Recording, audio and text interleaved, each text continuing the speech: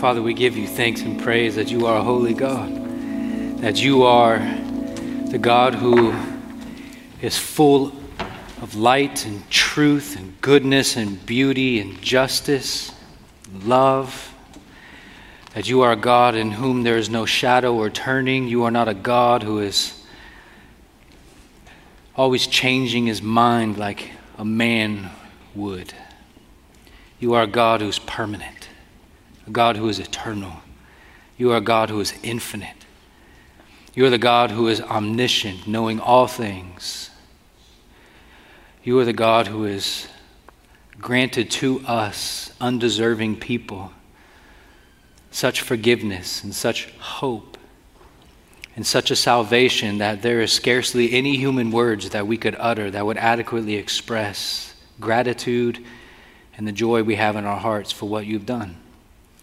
In sending Jesus to our rescue, you showed how much you love us, that you were not sitting idly by and watching us languish, but instead you had a master plan from all eternity to send forth your one and only Son into the world to redeem sinners for your glory.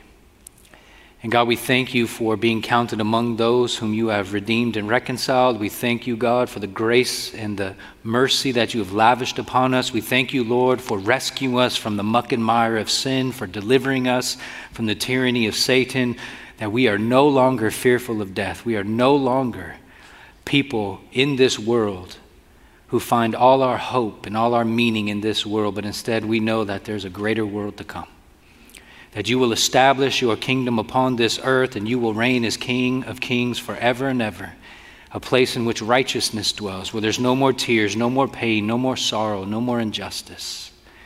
And God, we long for that day. And until that day comes, Lord, help us to be the kind of men and women that will make known what you have done, what you are doing, and what you are yet to do. May it be on our lips, may it be evident with our lives, and may even what we're doing this morning, gathering in your name, may that be a witness to the watching world. So, Father, be with us as we come to your word now, granting us all that we need, eyes to see the wondrous beauties in your word. Help us to have ears to hear from you, and God, be attentive to our needs and speak to us in the ways that we need it most. I pray that you would grant us wills and hearts that not only submit to you, but eagerly desire to serve you. Grant it all to us, we ask. In Jesus' name, amen. Good morning, church. It's good to see you all. I'm grateful for Pastor Matt Pierce preaching last week. My family and I were able to get away for a little while. And I was sleeping 8-9 hours a night, reading, relaxing, doing all kinds of good stuff. And then we got home from vacation, and now it's like 4 to 5 hours of sleep a night, and I'm all stressed. I need a vacation. You guys know how that works. So I'm glad you're here. My name is Phil. I'm one of the pastors here at Golden Hills. If you're new to our church, I do want to welcome you.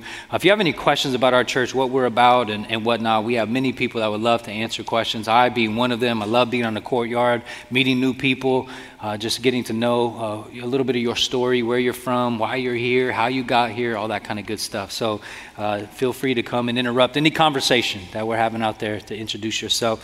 And we have an information booth available as well, connecting point, and we would love to just hear from you and be able to connect with you. We're going to continue our series in the church, and today we're going to talk about covenant church membership. Now, covenant church membership is a very interesting subject. It is something that I personally was never really taught nor had any interest in until one day I was sitting on a deck with a guy named Phil, and he was a missionary speaker at Hume Lake Christian Camp, and we were talking, and he had some interesting things to say about church membership and about pastoral ministry, and it kind of changed the trajectory of my life. So before I get to that, I'm going to invite you to go to Hebrews chapter 13, verse 17. Hebrews chapter 13, verse 17. We'll spend some time in this text kind of breaking down some elements of it, but then we're going to hightail it all around the New Testament, because what I'm doing is I'm going to try to present to you a case for biblical church membership, which is going to be what's necessary to do that is for me to go to various scripture verses to kind of show how the Bible talks about church membership and that kind of thing. So we're going to be all over the place. But for now, this will be the text that will be of most importance. And as you find your way to Hebrews 13, verse 17, let me tell you about a couple things. One of them is our prayer ministry has launched a 7-day prayer initiative. And so we have these prayer guides available. You can scan them in the QR code and get it. There's a table out front. And we're really praying that the Lord would use our church to reach people for his name's sake and for his glory. We're praying for the health of our church. We're praying that God would do a mighty work in and through our church, reviving us and restoring us and renewing us. And so I would encourage you to join us in that prayer. I want to let you know about Operation Christmas Child. You probably heard about it last week if you were here. If not, we collect shoe boxes and we fill them with some gifts and send them on their way. And so those shoe boxes are available. You can pick them up and then you can fill them and drop them off at the appointed time. Awana has their table out front. And then the last one is really important. That is our business meeting. So we have a business meeting scheduled next Sunday at 2 p.m. What that means is it's expected that all of our members would show up. And it's so convenient that I'm talking about church membership this week and show you why that's important. And so that's at 2 p.m. And one of the reasons why I want to highlight the church, why I want to highlight the members meeting or the business meeting is because we're going to have an opportunity to be introduced to a potential new elder, somebody that we have vetted for about 2 years, the elders and I, and now we're putting it before the congregation, the church, and you can have a time to grill him, invite him to your small group, test his theological acumen, and I mean this in all seriousness, grill him. Is he a man of character? We have no time to be having knuckleheads on the elder board. And so we need to make sure that we vet Lee Diego. He's the one playing drums. So don't scowl at him as he plays. But nonetheless, he is one of our candidates. And so you'll have an opportunity to be introduced to him. We're going to be welcoming in new members. We'll also be talking about our financial updates. And then one of the things that we're going to do as well is just kind of give you guys an update a little bit about just what we're doing as a church, ministry-wise and whatnot.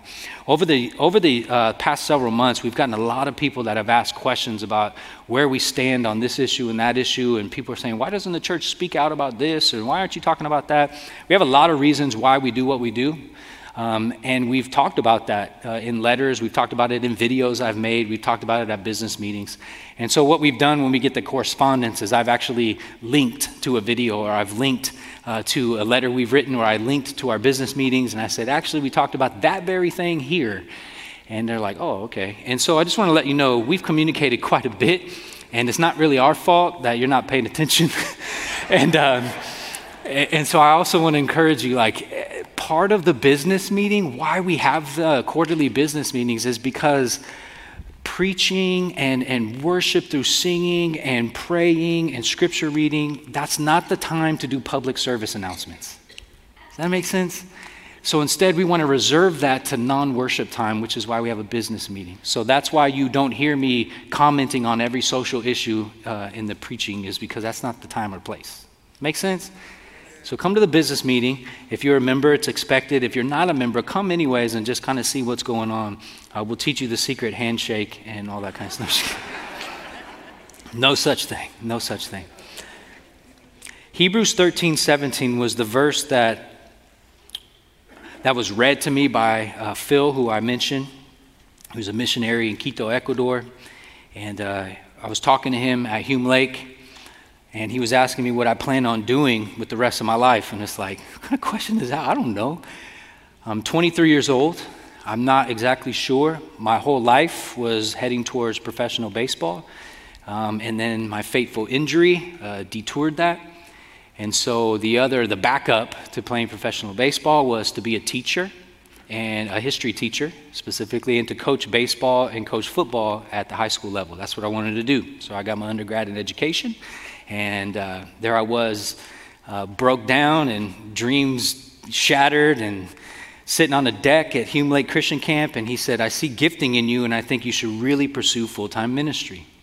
And that was something that I had kind of played with, toyed with, but I wasn't quite sure. I didn't want to be a pastor. And the reason why I didn't want to be a pastor was because they have too much to do and too much responsibility, and they have too many people to disappoint. And I was in a church, I saw it firsthand, and I wanted no part of it. And so he opened the Bible, he read this verse, and he said, Phil, you're missing out on a lot of joy. You're missing out on a lot of things that God could do in you and through you with the church.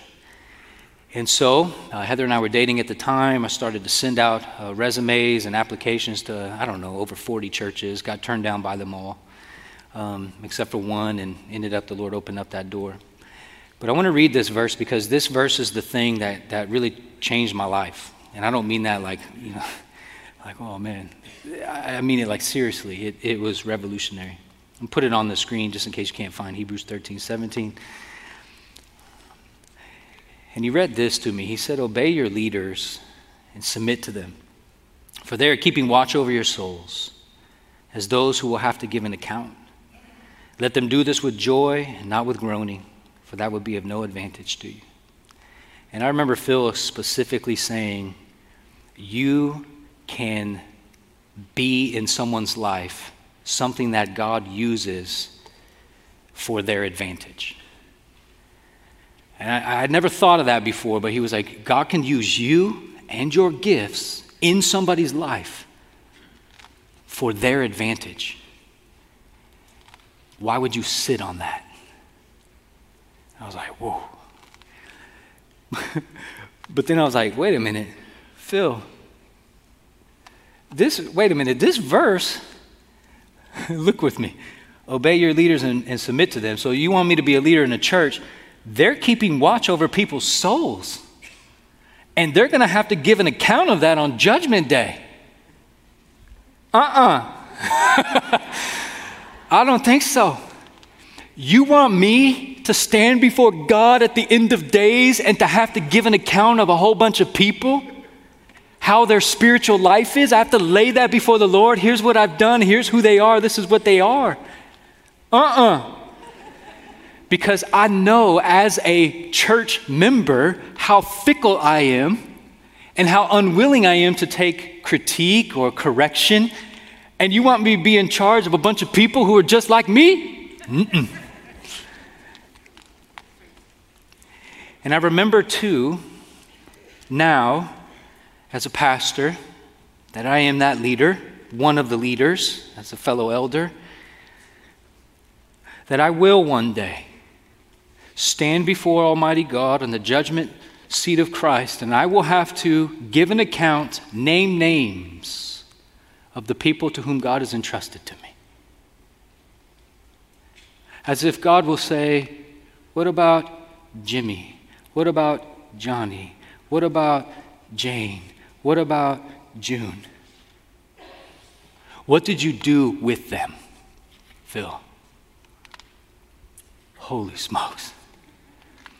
And it reminds me of what Jesus said to Peter. Do you remember when Peter denied Jesus and then 3 times Jesus asked Peter, do you love me? And each time Jesus concluded with the phrase, feed my sheep. Which tells me you are not my sheep. You are Jesus' sheep. And I, as a steward of you, the sheep, his sheep, I'm going to have to give an account of what I did with my stewardship of you. And the question that rocks me, and honestly, one of the reasons why I haven't been sleeping well recently, is because I have a terrifying thought in my head. Am I adequately feeding the sheep? Whew. Because I'm going to be judged for that. So who wants to be a fellow elder with me? I take this with utmost seriousness. I take church membership and leadership as if it's exactly what the Bible describes it, blood earnest seriousness. Jesus died for you all. I can't play games with that. So Hebrews 13, obey your leaders and submit to them, for they are keeping watch over your souls as those who will have to give an account. Let them do this with joy, not with groaning, for that would be of no advantage to you. It is in your best interest that I, as a leader and pastor and fellow elder, should labor with joy, not begrudgingly. So before we get into unpacking this and talking about church leadership, let me say, our church membership, let me say this. When I talk about the need to be a church member, or the fact that I believe biblically that every Christian ought to be a member of a definable, discernible, distinguishable local church, some of you that sounds weird. For some of you that's like, what? Really? You think that? Like, why is it that we have that response? So what I want to do today is build a case for church membership. I want to build a case for church membership from the Bible.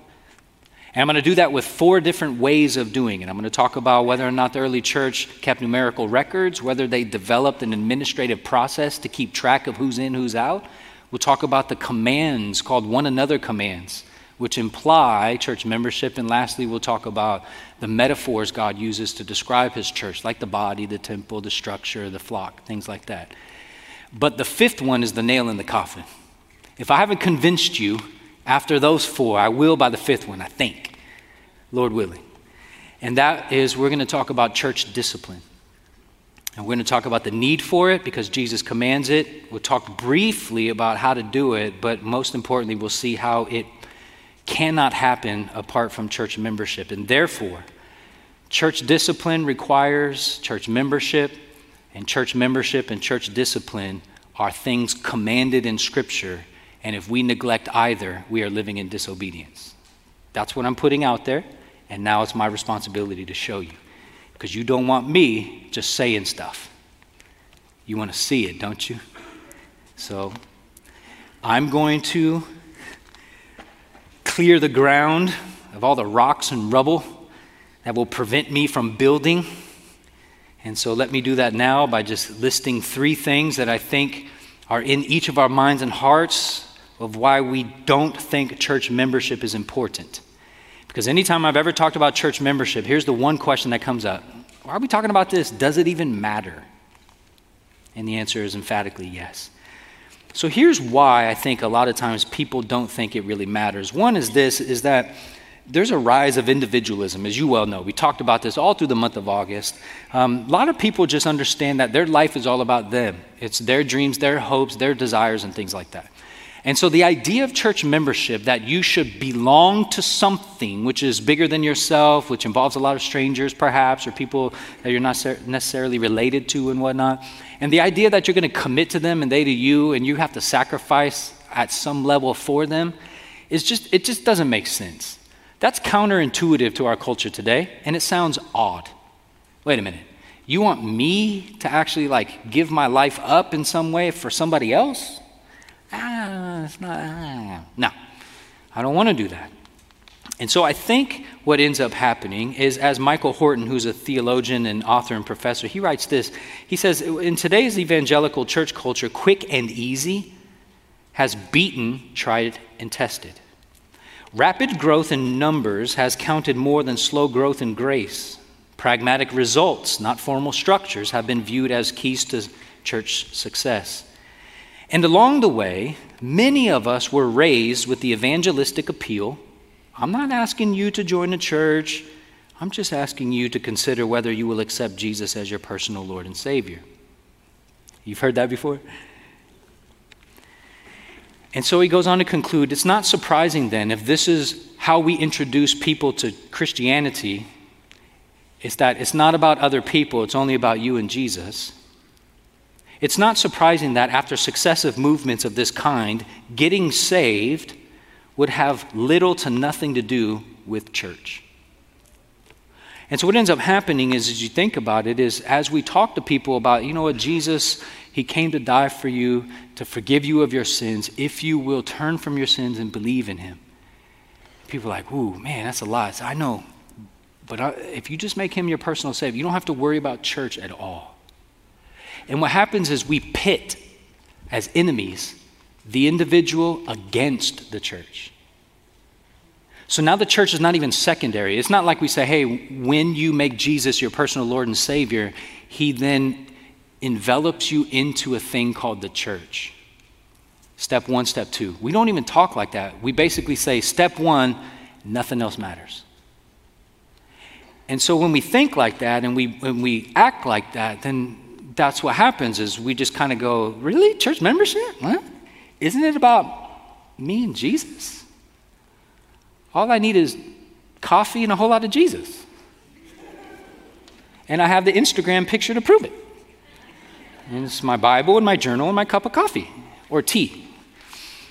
So why do I need church? Now here's the other thing is, secondly, I would say this, is institutions are perceived as hindrances to self-flourishing. So when we talk about church membership, we inevitably are talking about an institution called the local church, and it has organizational elements, and we're like, why would I want to bother with that? That just gets in the way. It's bureaucracy. It's, I don't want all that stuff. I just want to do what I want to do in order to enhance my own spiritual journey. And so if you think about it, if you come to church and you hear me say something you don't like, no problem. Just leave and then find the celebrity pastor who writes all the books and all that kind of stuff, and find a sermon that you do like to listen to. If I won't say what you want to hear, just find somebody who will. Or how about this? Do you already have a conclusion? The only problem is you don't have any evidence yet? No problem. You can go to the internet.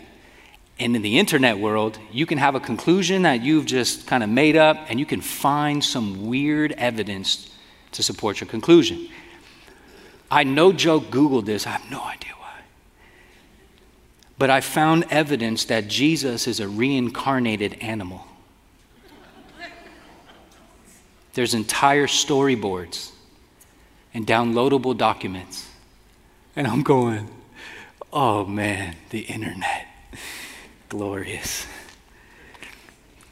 And so what happens is we spurn the public ministry of the church.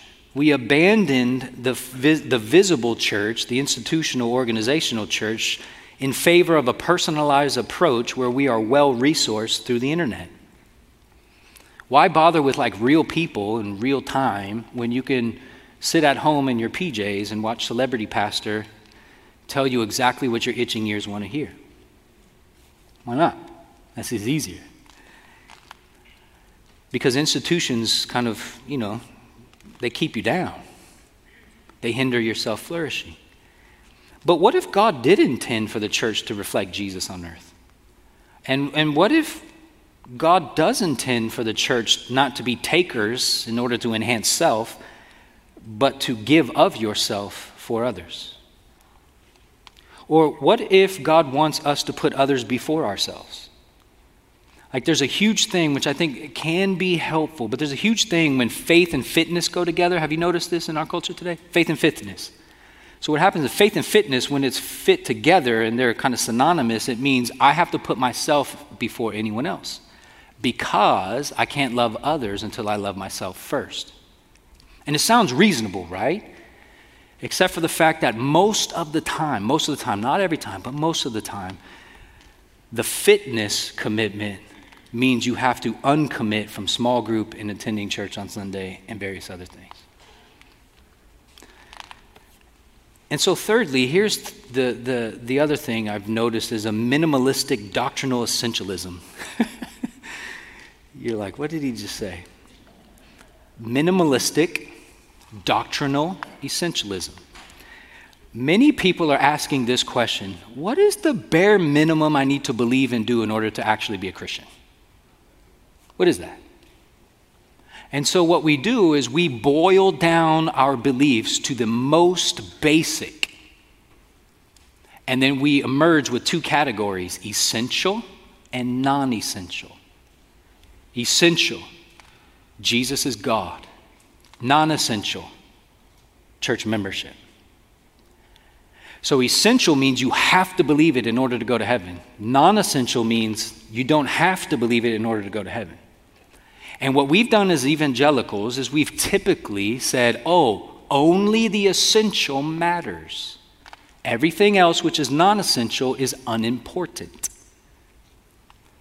And I'm here to tell you, just because something is non-essential doesn't mean it's unimportant.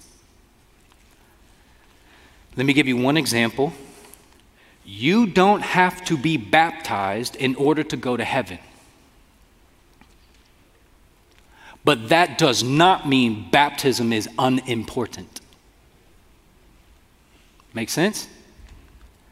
So when we boil this down, it's like I'm an individual, I'm a rugged individual, I do what I want, when I want, with whomever I want, however I want, and no one can tell me any different because institutions hold me down, they don't let me flourish. And by the way, I'm holding to the basic stuff anyways, the bare minimum, and you know what, everything else, who cares, it's not important. And I think in a lot of ways, that kind of thinking is why when we hear church membership, we go, is it even important? Who cares? But I'm here to say church membership is, and I'm going to say this tongue-in-cheek, which means I'm kind of making fun of it. Church membership is only as important as obedience to God is important. So, if you want to obey God and that's important to you, then I think church membership should be important to you as well, because church membership is a matter of obedience to God. Okay, I've just said that. Now I need to prove it. Let's go back to Hebrews 13. Let's see if we can observe some stuff in here. For you grammar nerds, not many of you obviously, just me. This text is in the imperative mood, which means it's a command. It's something you must do. It's not something optional or preferential if you get around to it. It is a command. And it reads this: obey your leaders and submit to them. Now let me just stop there and just ask this simple question, because this is a command for all of us as Christians, that we are to obey our leaders and submit to them. Here's my question: who is that? Who exactly are the leaders that we must obey and submit to? Because here's the thing, if God is going to command something specific that you must obey leaders, then you must have some idea in your mind who exactly those leaders are to submit to them. You can't just submit to a generic leadership thing. It has to be something specific. So, who is it? Is it just a pastor? Any old pastor? Like the wacko pastors from Westboro Baptist Church? Is it an elder? Is it any elders? Is it the elders of the Dutch Reformed Church? Is it the elders of Velocity Church in South Carolina? Is it the elders of a Baptist church in, I don't know, Oakland? Who are you exactly supposed to obey and submit to? There has to be something specific. And if you can't name who the leader is or leaders are that you are actively submitting to and obeying, then you're living in disobedience. Because this is a command. So you need to know who it is. Do you know? I hear folks hedge their bet quite a bit. I've heard of this. There's a family that goes to one church. Their kids attend the youth group of another church. The wife is a part of a small group at a third church, and they go to a family camp hosted by a fourth church. If the kids are acting foolish, and the pastor comes alongside that family and says, these children need some discipline, which pastor or elder is that family going to submit and obey? The church where they attend, or the youth group pastor, or the family church or family camp pastor, or the pastor who's at the women's Bible study? Like, who exactly are you supposed to submit to? All of them? What if they contradict each other? Then none of them? You see, these things have to be answered. You have to answer this. Who are the identifiable and recognizable leaders that God is commanding us to obey and submit to? Who are they? By name. And let me go to a second thing. One of the reasons why we all should obey our leaders and submit to them is because they are keeping watch over our souls as those who will have to give an account. As Pastor Matt preached last week, the leaders in this text is the elders of a local church, which includes their pastors. And so I, being an elder and pastor of this church, I understand that God will hold me accountable for some people's souls. Who exactly? Who exactly is God going to question me about? Is it going to be like a pop quiz? And he's just like, what did you do about Miguel in Honduras? I didn't know him. Wrong answer. Are there certain people that I will be held accountable for? Are there some I won't? How does that work? Some people might say there's a simple answer, really. It's just all those people who go to Golden Hills. Go to Golden Hills? What does that mean? And what I mean by that is, do you know that the average Christian goes to church 1.7 times a month? So that means a good Christian goes 50% of the time. So I'm accountable to every person who's come half of the time? What if they came kicking and screaming? What if they were dragged here against their will? I don't know if that's possible, but let's assume it is.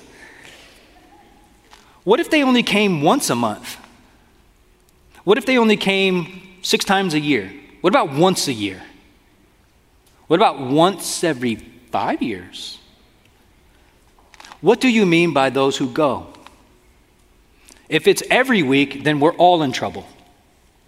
Because there's not one of you who have come 52 weeks out of the year. So that means you have no one looking over your life, no one watching over your soul. You're on your own. Scary.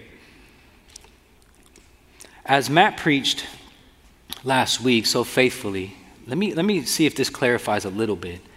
He says, the Apostle Peter writes, I exhort the elders among you as a fellow elder and a witness of the sufferings of Christ, as well as a partaker in the glory that is going to be revealed. He says to the elders, pastors, shepherd the flock of God that is among you. Now I want you to notice this 2-word phrase, among you, in verse 1 and also in verse 2. Among the church, there are recognizable elders among you. And among the elders, there is a recognizable flock or church among you. And I think that is one of our answers. At least I will not be held accountable for the church in Norway or New Guinea. At least. And you won't be held accountable to be submitting to the pastor of a church in San Diego. Whew. Good. It has to be people among you. Which is kind of interesting because over the last couple years, there's been many people that have left our church. Like in January, we're probably going to see a couple hundred people removed from our membership rolls because they moved. And it's so interesting because when people move, they're just like, yeah, we're moving. God's really called us there. And don't worry. And they'll pat me on the back, as a way of consolation, just kind of like, oh, Pastor Phil, it's okay. You'll always be our pastor. In fact, when we die, we want you to come do our funeral. I'm like, okay. And they're like, and if we have any issues, we'll call you and you can help us through it. And I'm thinking to myself, no, I won't. What? I said, yeah, I'm asked to shepherd the flock of God that is among me. You're in Texas. You're not among me anymore. And therefore, I'm not your pastor anymore.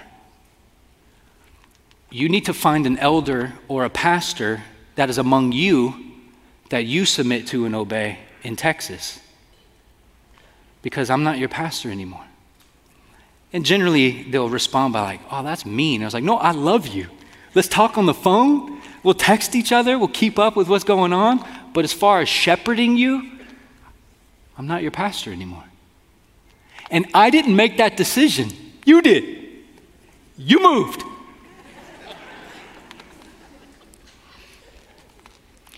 And some folks will say, well, but we haven't found a church yet. And we're not going to really find a church until we get settled. And it'll be like 7 or 8 months before we find a church. And I go, well, hopefully you don't die before then.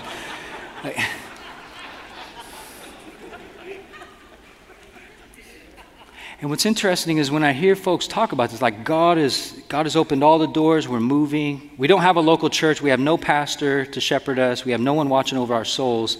We have no church to commit to. We have no church we're going to give our time and money to. We have no church that we're going to serve and love. But God's definitely calling us there. Really? So God is calling you out of a place into another place where you are willfully going to be disobedient for up to 7, 8 months? Let me put it differently. No, let me put it exactly the same way.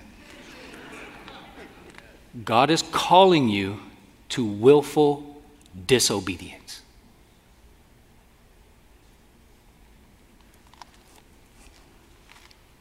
So let me build a case for church membership with some of these things in place. I will be held accountable for someone, definable people. You all are accountable to submit and obey definable, discernible leaders in the church, and it's people that we have to be among, not out of state, not out of country, not online. So here's the 4 ways I'm going to do it. I have to do this rather quickly. And the reason I have to do this quickly is because I'm out of time already. Not out of time, I have time, but it's fast. I think the seconds go in 2s rather than 1s. I don't know. First way is this.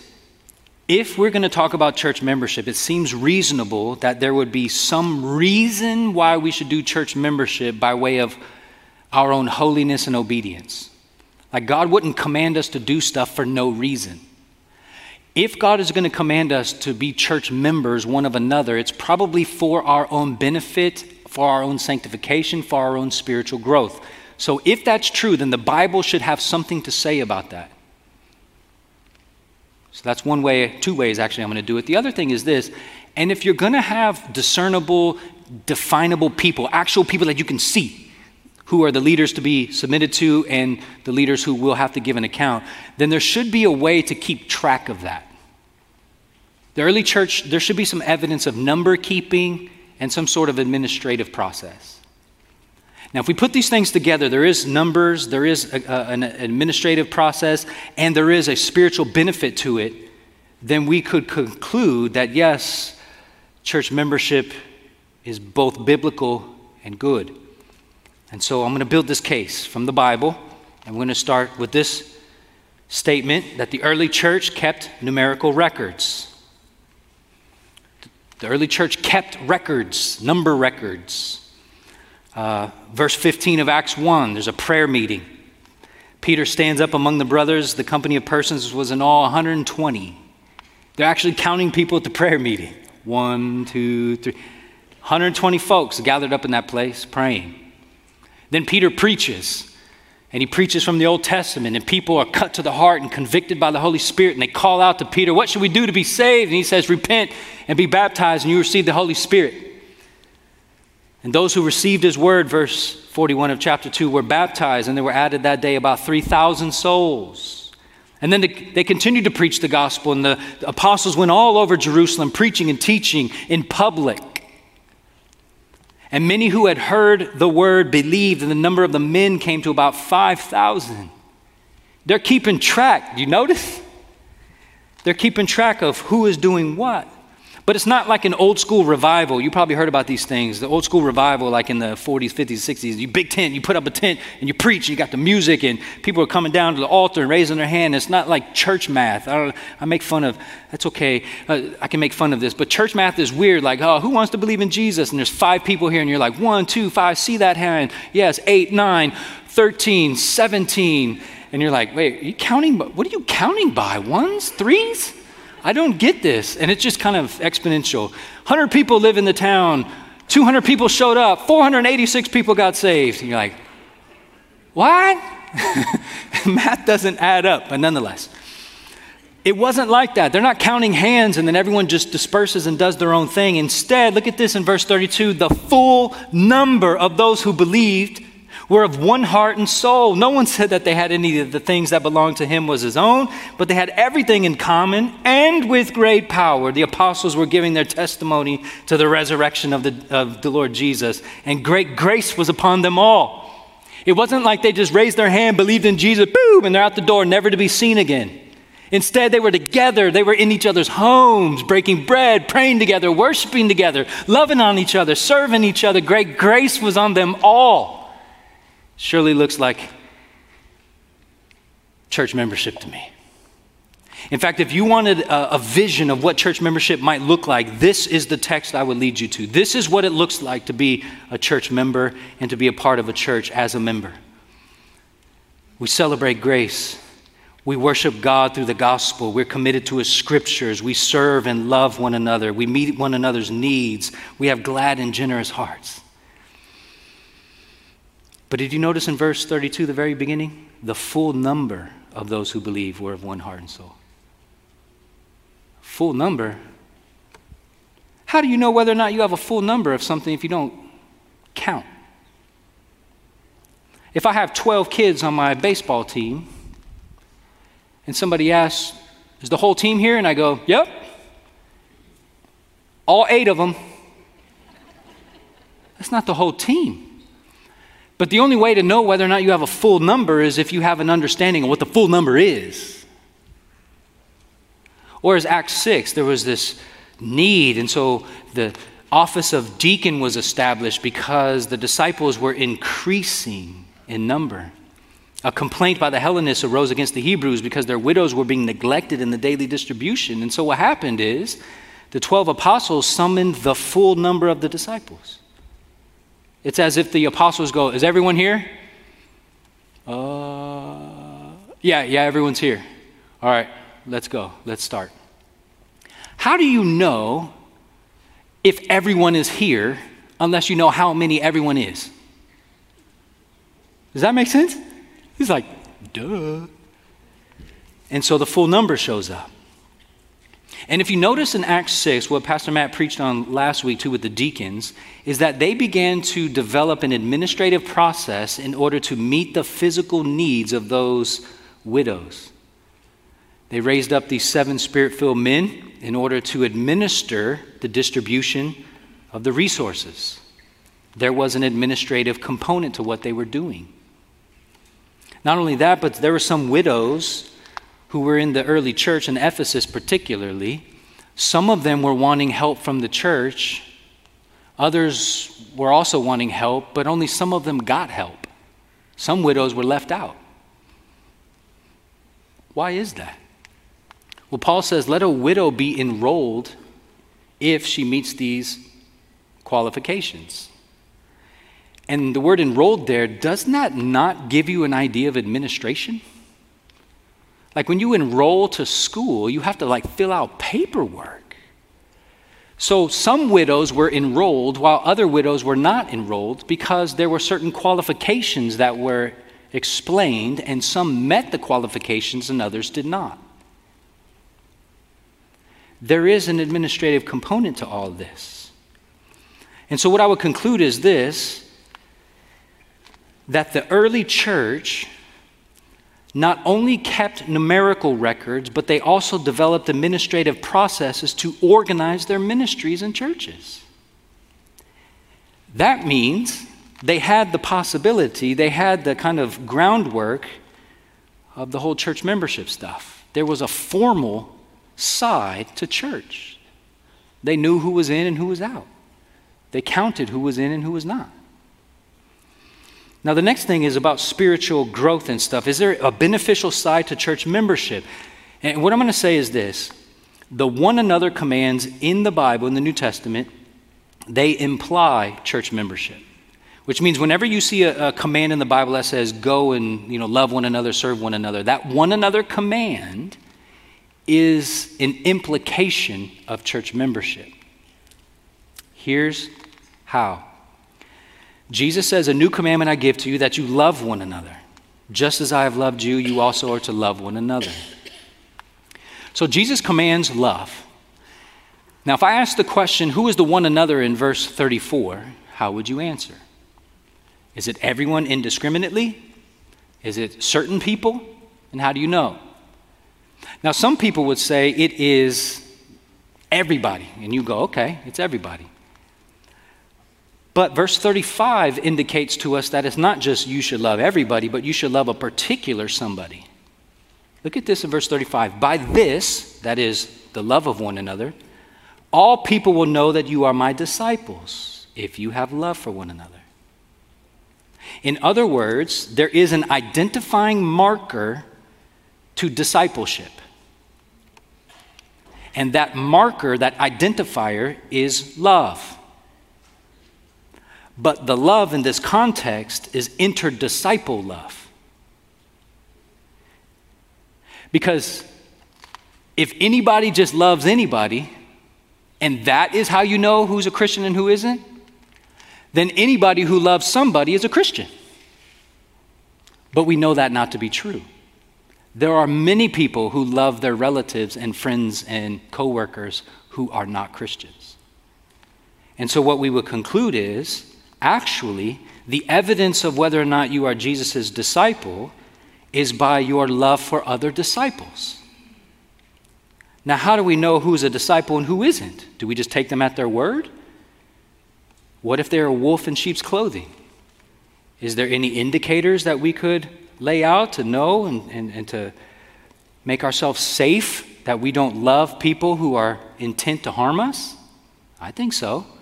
And I think the implication is you will know the disciples from the non-disciples in some formal, significant way. And I would say church membership. Or another one, I'll just jump down to verse 13. This is a commands all over the place about one another, loving one another, rejoicing and being prayer and all kinds of good stuff. Look at verse 13. Paul says you need to contribute to the needs of the saints and seek to show hospitality. Who exactly are the saints? And how do you identify who is and who is not a saint? You just take them at their word? Are there not some qualifications at all? I mean, you got qualifications to get resources from the church, but you don't have qualifications as to whether or not you are admitted into the church? That seems weird. So who are the saints to whom we are obliged to contribute, to serve, to meet their needs? Who are these definite people that we should serve in this way? Or Galatians 6. Brothers, if anyone is caught in any transgression, you who are spiritual should restore him in a spirit of gentleness. How do you know who's spiritual and who isn't? Is it because they have tarot cards and crystals? Are they the spiritual people that we as the church submit to? Hey, can you read my palm? Tell me what's up. There should be discernible, identifiable people to whom we would submit to. Or, look at this in verse 2, we are to bear one another's burdens and so fulfill the law of Christ. Am I to bear everyone's burdens? I can barely bear my own burdens. But I think the one another here is very specific in Paul's mind. He's saying, no, you, one another, you in the church, bear one another's. Well, how do I know who's in the church and who isn't? If everyone just comes 1.7 times a month. Do I bear that person's burden? I don't even know if they're a Christian. Do I bear this person's? They only come 3 times a year. Do you see the implications of this? I can't tell. You're even more quiet than the 8:30 service. You got more sleep than they did. I think you're thinking. I hope you're thinking. So let's go to the fourth thing is the metaphors of the church, and this one's real simple. We know the metaphors of the church, the images of the church. The New Testament calls the church the body of Christ, the structure, a building, a flock.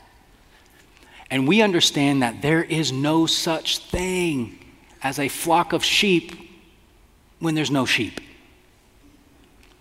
A flock of sheep means there has to be sheep. In other words, there has to be some sort of member, there has to be a thing to make up this big thing. And here's how Paul puts it, that God has arranged the members in the body, and the body there is the metaphor for the church. So God has arranged the members in the body, each one of them as he chose. If all, that's every one of the members, were a single member, that is, you didn't belong to a body, you didn't belong to a church, you just were on your own, you're a free agent, where would the body be? If being a Christian is just you do your own thing, then where's the church? And the rhetorical question is, the answer is it's nowhere. There is no church. But as it is, there are many parts and yet one body. And if one member suffers, all suffer together. If one member is honored, all rejoice together. Now you are the body of Christ and individually members of it. And so this is an implication that church membership matters. So you and I are always thinking about membership in terms of like Costco. If I'm a member of Costco, I not only have access to hot dogs at the food court, but a bigger jar of mayonnaise than could possibly I even need in a lifetime. My membership dues avail me to certain privileges and all that kind of stuff.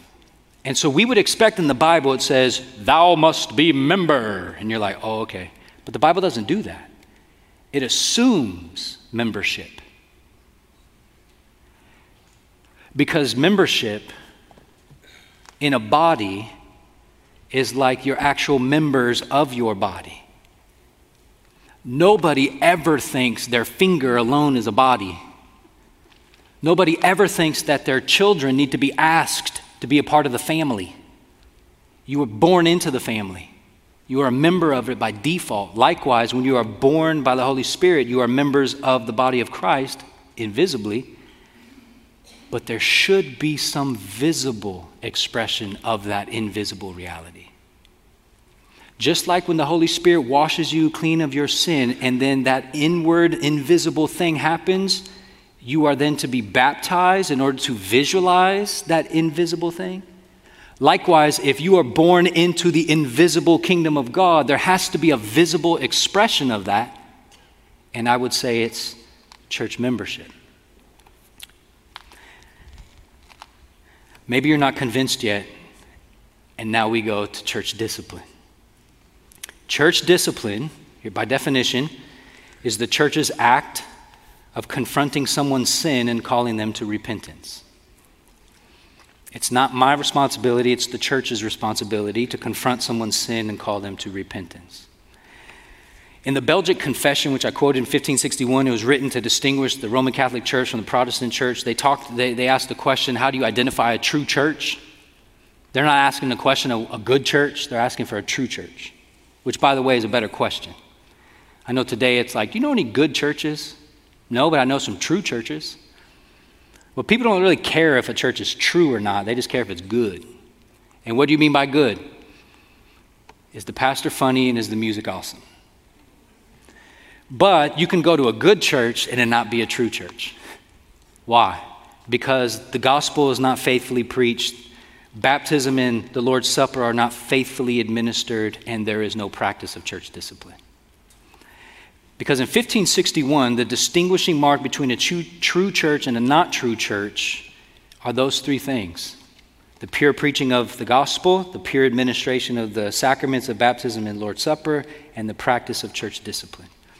So the Protestants, from the 1400s all the way through, understood that if you wanted to find a church to belong to, you look for those three things: the gospel faithfully preached, which is you are saved by grace alone, through faith alone, in Christ alone, according to the scriptures alone, for God's glory alone.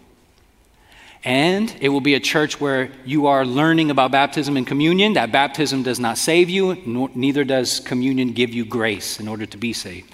You understand what those mean. and also there's church discipline happening.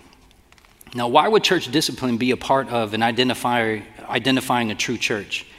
It's because Jesus commanded it. And any church that does not want to do what Jesus commanded is probably not a true church in the body of Christ sense.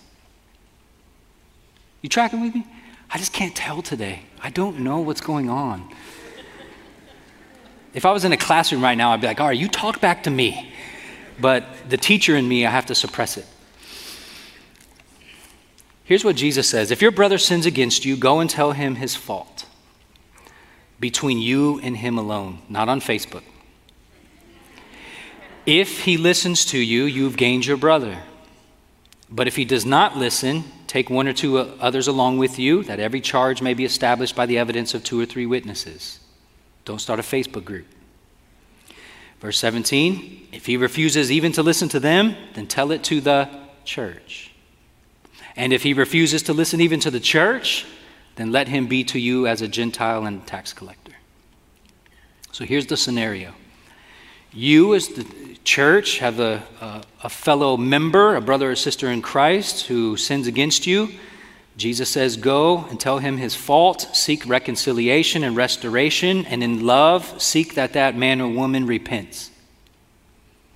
And if they refuse to repent, then what you need to do is take 2 or 3 faithful people who know about the situation and can be witnesses, and you go back to that person and you talk to them again, seeking restoration and reconciliation, and calling them lovingly to repentance. If they refuse that second step, then you have to go to a third step, which is you need to go and tell it to the church. Who constitutes the church? Like North America? And we need to get one big Zoom call. All the churches in North America, unite. Is it all the churches in Antioch? Is it all the churches, in Western civilization? What is it? How do we obey Jesus' direct command if we are not definitively understanding what he means by the church? You can't. You have to have an identifiable amount of people who we can point to and say, yes, you are part of this. You need to come with us. Now, if this person refuses to repent, even when the church calls him to repentance, then this person is to be treated as a Gentile and a tax collector. And in New Testament parlance, that means he is to be treated as an unbeliever. You're to kick him out of the church. You can't be kicked out of anything if you're not already in it. So there has to be some sort of membership thing going on here. So we at Golden Hills, we follow this church discipline many times. Many of you will confront somebody and then maybe there's not repentance, reconciliation, and then, there'll be 2 or 3 witnesses and think the Lord will work it out by his grace and it's amazing. Other times it doesn't work that way. People will contact us as elders and they say, hey, we have this situation. We've done step 1 and step 2. We need some help. So we'll come in and we'll sit down and talk to this party and that party and we'll try to sort some things out, see the sin where we can. We say, look, you need to repent of this. And if this person refuses to repent, even at the elder's encouragement, then what we do is then we will contact the members of our church and we'll give a 2-week notice that we're going to have an emergency congregational meeting and we're going to bring the accusations of this person up to you all. And we'll tell you exactly point by point what happened, who said what, and the heirs there, when it happened, and what we called as elders to action, the repentance, and the person refused it. And then we will ask for a vote of our membership to vote this person out of the church. Now, instead of following that process, many people, because we've done this process a few times, and we've actually gone through this process even in the last couple months. And people, instead of going through the humiliation of being brought in front of the church, they just go, fine, I'm leaving, and they go to the church down the street. But they're not helped. If you go from this church with unrepentant sin to another church with unrepentant sin, you're going to mess that church up. So it's in our best interest as a church that when people come to us, we ask questions like, in the church you're leaving, are there any issues that you have left unresolved? And people have said, yes, I got mad at the pastor, I called them names, and we left, and we want to come to Golden Hills. And it's like, you're not welcomed here.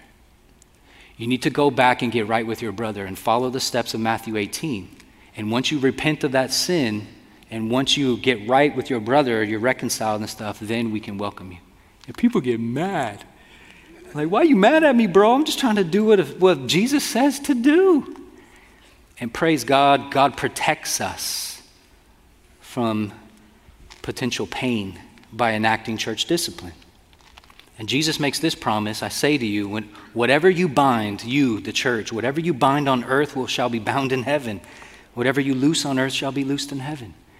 We have the authority to enact church discipline, not because we assumed authority, but because Jesus has delegated it to us. Not us as in me, us as in the membership of the church. So he says, again, I say to you, if two of you agree on earth about anything they ask, it will be done for them by my Father in heaven. And I know, sadly, verse 20 is usually the theme verse for prayer ministries, but it's about church discipline. For where 2 or 3 are gathered in my name, there I am among them. You see, when the church gathers in the name of Jesus to enact church discipline, Jesus is giving his approval. Now, let me give you one quick example. I'm not going to go through the details of this, but let's see this in real life through the Bible. 1 Corinthians 5. Paul says, in actuality, and it is actually reported that there's sexual immorality among you of a kind that is not even tolerated even among pagans. A man has his father's wife. A man is having sexual relationship with his stepmom. Horrible, right? But look at the church's response. You were arrogant. And it says later on that they were boasting about it. Instead, Paul says, verse 2, ought you not rather to mourn? And then he says this, let him who has done this, let him be removed from among you. You need to kick not just that sin out of your church, you need to kick that man out of your church. But how do you get kicked out of a church that you don't belong to? How do you get removed from something you're never in the first place? For though I'm absent in body, I'm present in spirit, and if present, I've already pronounced judgment on the man who did such a thing. When you are assembled in the name of the Lord Jesus, remember Matthew 18:20, 2 or 3 are gathered in my name, there I am among them also. So when you are gathered as a church to enact church discipline, and my spirit is present, Paul says, then with the power of the Lord Jesus, you are to deliver this man to Satan for the destruction of the flesh so that his spirit may be saved in the day of the Lord. What does it mean to be delivered to Satan? Is there like a postal spot you can drop people off and they get on a bus to Satan land? I think what it means is it's connected to the end of verse 2, which is remove this man from among you is the same thing as deliver this man to Satan. That is to say, if you identify with God and his people called the church, then you are a member of it. If you do not identify with God and his people, then you are not a member of it. So let me put it differently even again. There are those who are identifying with God as members of the church and those who are not identifying with God because they're not members of the church. In Paul's mind, you're either in the church or you're not. You're either a member or you're not. You're either God's or you're not. So is it God or is it Satan? And we don't know any different. If you're not a member of a local church, we don't know whether you're God's or Satan's. We just have to default know, well, you don't want to be a part of the church, so I guess you're Satan's. Until further notice. Let's keep going. He says, your boasting's not good. You're boasting about this man sleeping with his stepmom. Your boasting is not good. Do you not know that a little leaven leavens the whole lump? Don't you know that if you harbor this sin, you're going to ruin the church? You need to cleanse out the old leaven that you may be a new lump as you really are unleavened. For Christ, our Passover lamb, has been sacrificed. How in the world can you allow sin and a unrepentant sinner to stay in your church when the whole point of having a church is that Jesus has a bride who is spotless? It makes no sense. So let us therefore celebrate the festival, not with the old leaven, the leaven of malice and evil, but with the unleavened bread of sincerity and truth. You can no longer have this man in the church. He says, I wrote to you in my letter that you're not to associate with sexually immoral people. And of course you would say, wait a minute, there's a lot of people out there who are sexually immoral. You mean I can't live in the world and interact with people? No, not at all meaning the sexually immoral of this world or the greedy and swindlers or the idolaters. Says then you would have to go out of the world. Paul is saying, look, I'm not saying you can't interact with unbelievers who sin their brains out. Because if you weren't allowed to do that, then you'd have to leave the earth and live on Mars until other people shut up. And then you have to go to the next planet, No, I'm not saying that. He says, what I'm writing to you about is this, that you're not to associate with anyone who bears the name of brother, but is guilty of sexual immorality or greed, or is an idolater, reviler, drunkard, or swindler, not even to eat with such a one. And what he means, of course, is, look, it's not just that you say you're a Christian, it's that you say you're a Christian, but it has been proven that you are publicly guilty of sin for which you will not repent. And if you are a Christian who refuses to repent of your sin, then it's the obligation of the church to say, you can have nothing to do with us. Because Jesus came to cleanse and heal, not to harbor sin, that we can have guilt-free immorality. Don't even eat with such a person. You can't even be in fellowship with these people who will not repent of their sins and yet say they love Jesus. Now, doesn't this sound judgy? You're like, oh man, judgment. Yuck. Of course, it is judgment, but if we do not judge, we are living in disobedience. Here's what Paul says, what in the world do I have to do with judging outsiders? Is it not those inside the church whom you are to judge? How do you evaluate who's inside and outside the church? How do you know who's in so you can judge them and who's out so you don't judge them? If it's just like, who cares? It's unimportant. So we judge no one or we judge everyone? Is everyone in or no one in? How do you obey this without some sort of detail? Without church membership.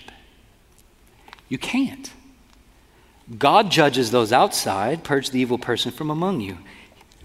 Here's what I love about this verse. Maybe you didn't see it. We as Christians today have a reputation that we love to judge the people outside the church.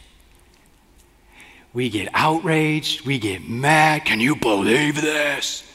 They're acting like unbelievers, because they are.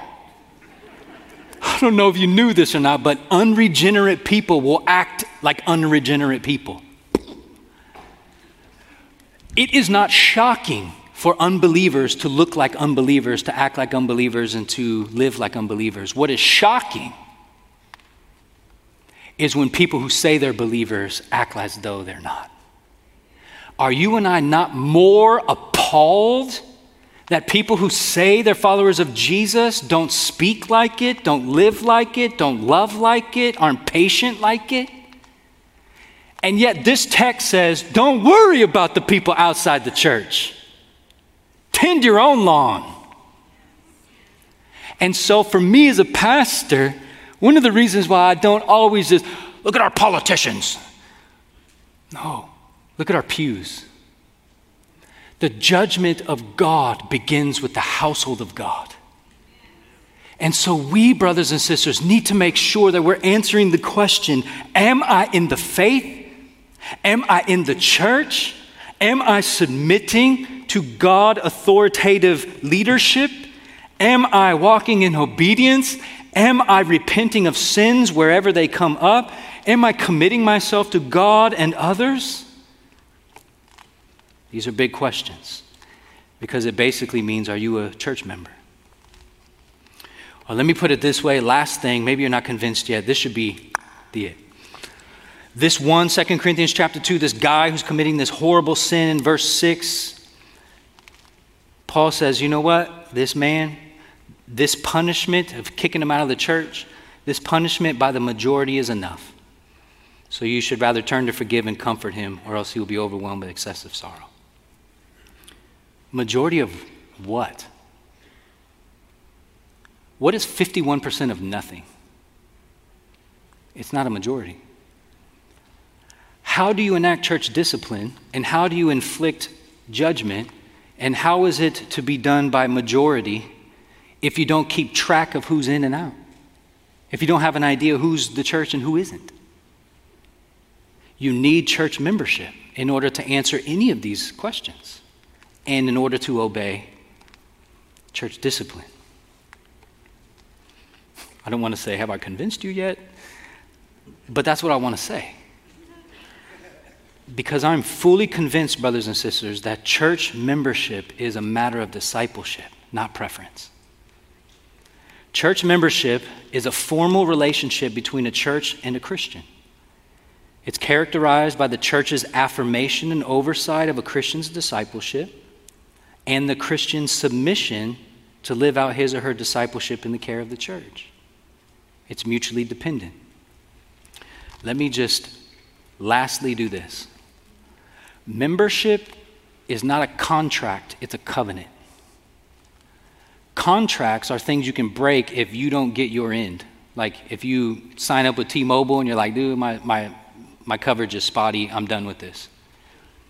A covenant is a blood earnest commitment for a lifetime. And what God wants us to do is covenant together. To be covenant members. Why? Because it's the blood of Christ, verse 13, by which we come to Jesus. Jesus himself is our peace.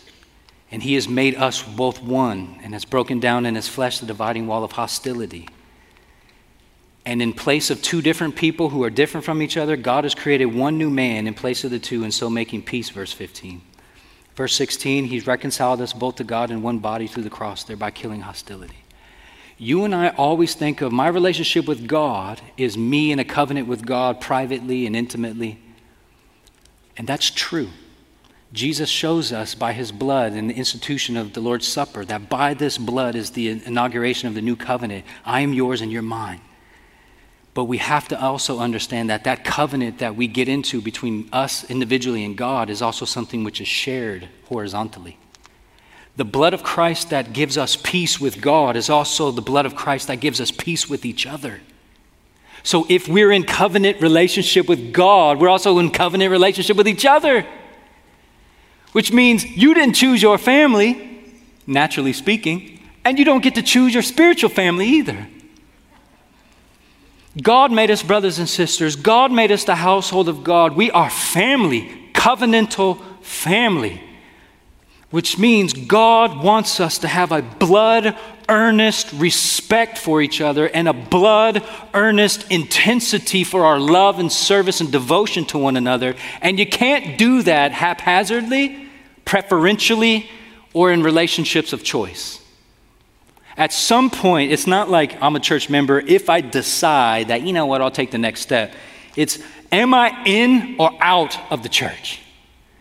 Am I in Christ or not? Am I in the covenant or not? Am I saved by the grace of God or not? Am I washed by the blood of Christ or not? And the answer to are you a church member is your answer to those questions. If what we've just seen is true, that the blood of Jesus enacts a covenant not only with God but with each other. This, brothers and sisters, is the most reassuring thing in the world to me. Here's the essence of church membership. The essence of church membership. This is how you should think about it. We as the church, not the elders, not the pastor, we as the church, when we welcome people into membership, we basically do this. We're saying, you look like a Christian to us, and so join us. You watch our back, and we're going to watch yours, so that Christ's name will be renowned among the world. I got you. I got you. I'll watch after you. I don't know about you, but those kinds of words mean so much to me. You mean you got my back? I got your back. I'm for you because Christ is for us. And in essence, that's what church membership is. Here at Golden Hills Community Church, we have a covenant that I'm going to read, and I know I'm out of time, the big red numbers up there. I want to read this and then just close. Those of us who are members of Golden Hills Community Church, I want to remind you of the blood earnest commitment we make to each other, to watch one another's back, to encourage one another, all the more as we see the day of God drawing near, to exhort you, spur you on towards love and good deeds. This is what we've committed to each other. And if you're not a church member, I just want to remind you, this is what you're missing out on. Having been led by the Holy Spirit of God to receive Jesus Christ as Savior and to confess Him as Lord, and on confession of this faith, having been baptized in the name of the triune God, we do now in the presence of God and this assembly most solemnly and joyfully covenant with one another as one body in Christ, to lead a life worthy of the Lord in all things, giving Him the preeminence. We promise by the aid of the Holy Spirit to forsake the ways of sin and to walk together in Christian love and in the paths of righteousness. With this in view, we engage to strive together for both the peace and purity of this church, to sustain its worship and to hold to its ordinances, discipline, and doctrines, to contribute as faithful stewards such time, talents, and money in the measure that God prospers each of us, that the responsibility for the work of the local church and the worldwide ministry of gospel witnessing may be effectively and faithfully discharged. We strive to maintain family and private devotions, to teach the Bible to our children, to seek the salvation of our relatives and acquaintances, to be just in our dealings and faithful in our activities, to be exemplary in our behavior, to avoid unkind words and unrighteous anger, to combine zeal and knowledge in our efforts to advance the cause of our Savior, to make Christ first in all things, both spiritual and temporal. We further agree to give and receive correction with meekness and love, to remember each other in prayer and to aid each other in case of illness or distress, to cultivate sympathy and courtesy in speech, to be slow to take offense, but always ready for reconciliation, and, mindful of the Scriptures, to seek it without delay, to encourage one another in the blessed hope of the Lord's return. I have promised this to you, and many of you have promised this to each other. And by God's grace, we will live according to it. And if you're not yet a member of our church, we wholeheartedly welcome you to join us. And if you are a member of this church, remember the covenant that you swore to keep. Father, we pray that you would remind us that this church membership topic is about obedience. It's about obeying things you've asked us to do. It's about obeying church discipline. It's about obeying what it means to be the church, the body of Christ, the bride of Christ. It's about obedience to the one another commands. Lord, we confess to you that we know that so long as the people to whom we are supposed to love and supposed to bear their burdens and supposed to forgive and supposed to pray for go unnamed, then we don't have to actually do any of it. And so, God, we confess to you that we fail. We fail to know our brothers and sisters like we ought to. We fail to acknowledge them, and we fail to love and serve them as we ought to. And so, God, grant us your abiding grace. And Lord, may we have a vision of church membership like the book of Acts, where we are of one heart and mind, unified in the gospel, that we celebrate the grace of God, that we value one another and put one another above and before ourselves, that we serve each other, that when any of us are sick, we attend to their needs, because when any of us suffers, we all suffer. And I pray, Lord, that when any of us rejoice, that we all rejoice. There would be no jealousy or rivalry or envy found in this place. And where there is, I pray, God, for quick conviction of the Holy Spirit, that we would confess our sins and repent, that we may be the spotless bride you want us to be. And when we refuse to repent, I pray that there would be brothers and sisters who love us enough to say something, and that you would be pleased by their kindness and yours to bring us to repentance, so that we will have been won by our brothers and sisters, reconciled and restored. And Father, we know that if we are going to be a church that is united in the gospel, we have to display the truth of the gospel in how we live. The gospel transcends racial division. The gospel transcends socioeconomic divisions. But if we only gather in church with people who look like us and think like us, then what we're saying is the gospel is not powerful at all. But God, in this church, we pray that the membership roles would reflect ethnic diversity, socioeconomic diversity, so that we can display to the world. If you want to know what it looks like to be in unity, look at us. So God, unite us together in all of our differences, because Christ, by his blood, has brought us near together. So God, may we make the gospel visible through church membership. And I pray that you would do this, please. And you would get the glory, and we would get the joy.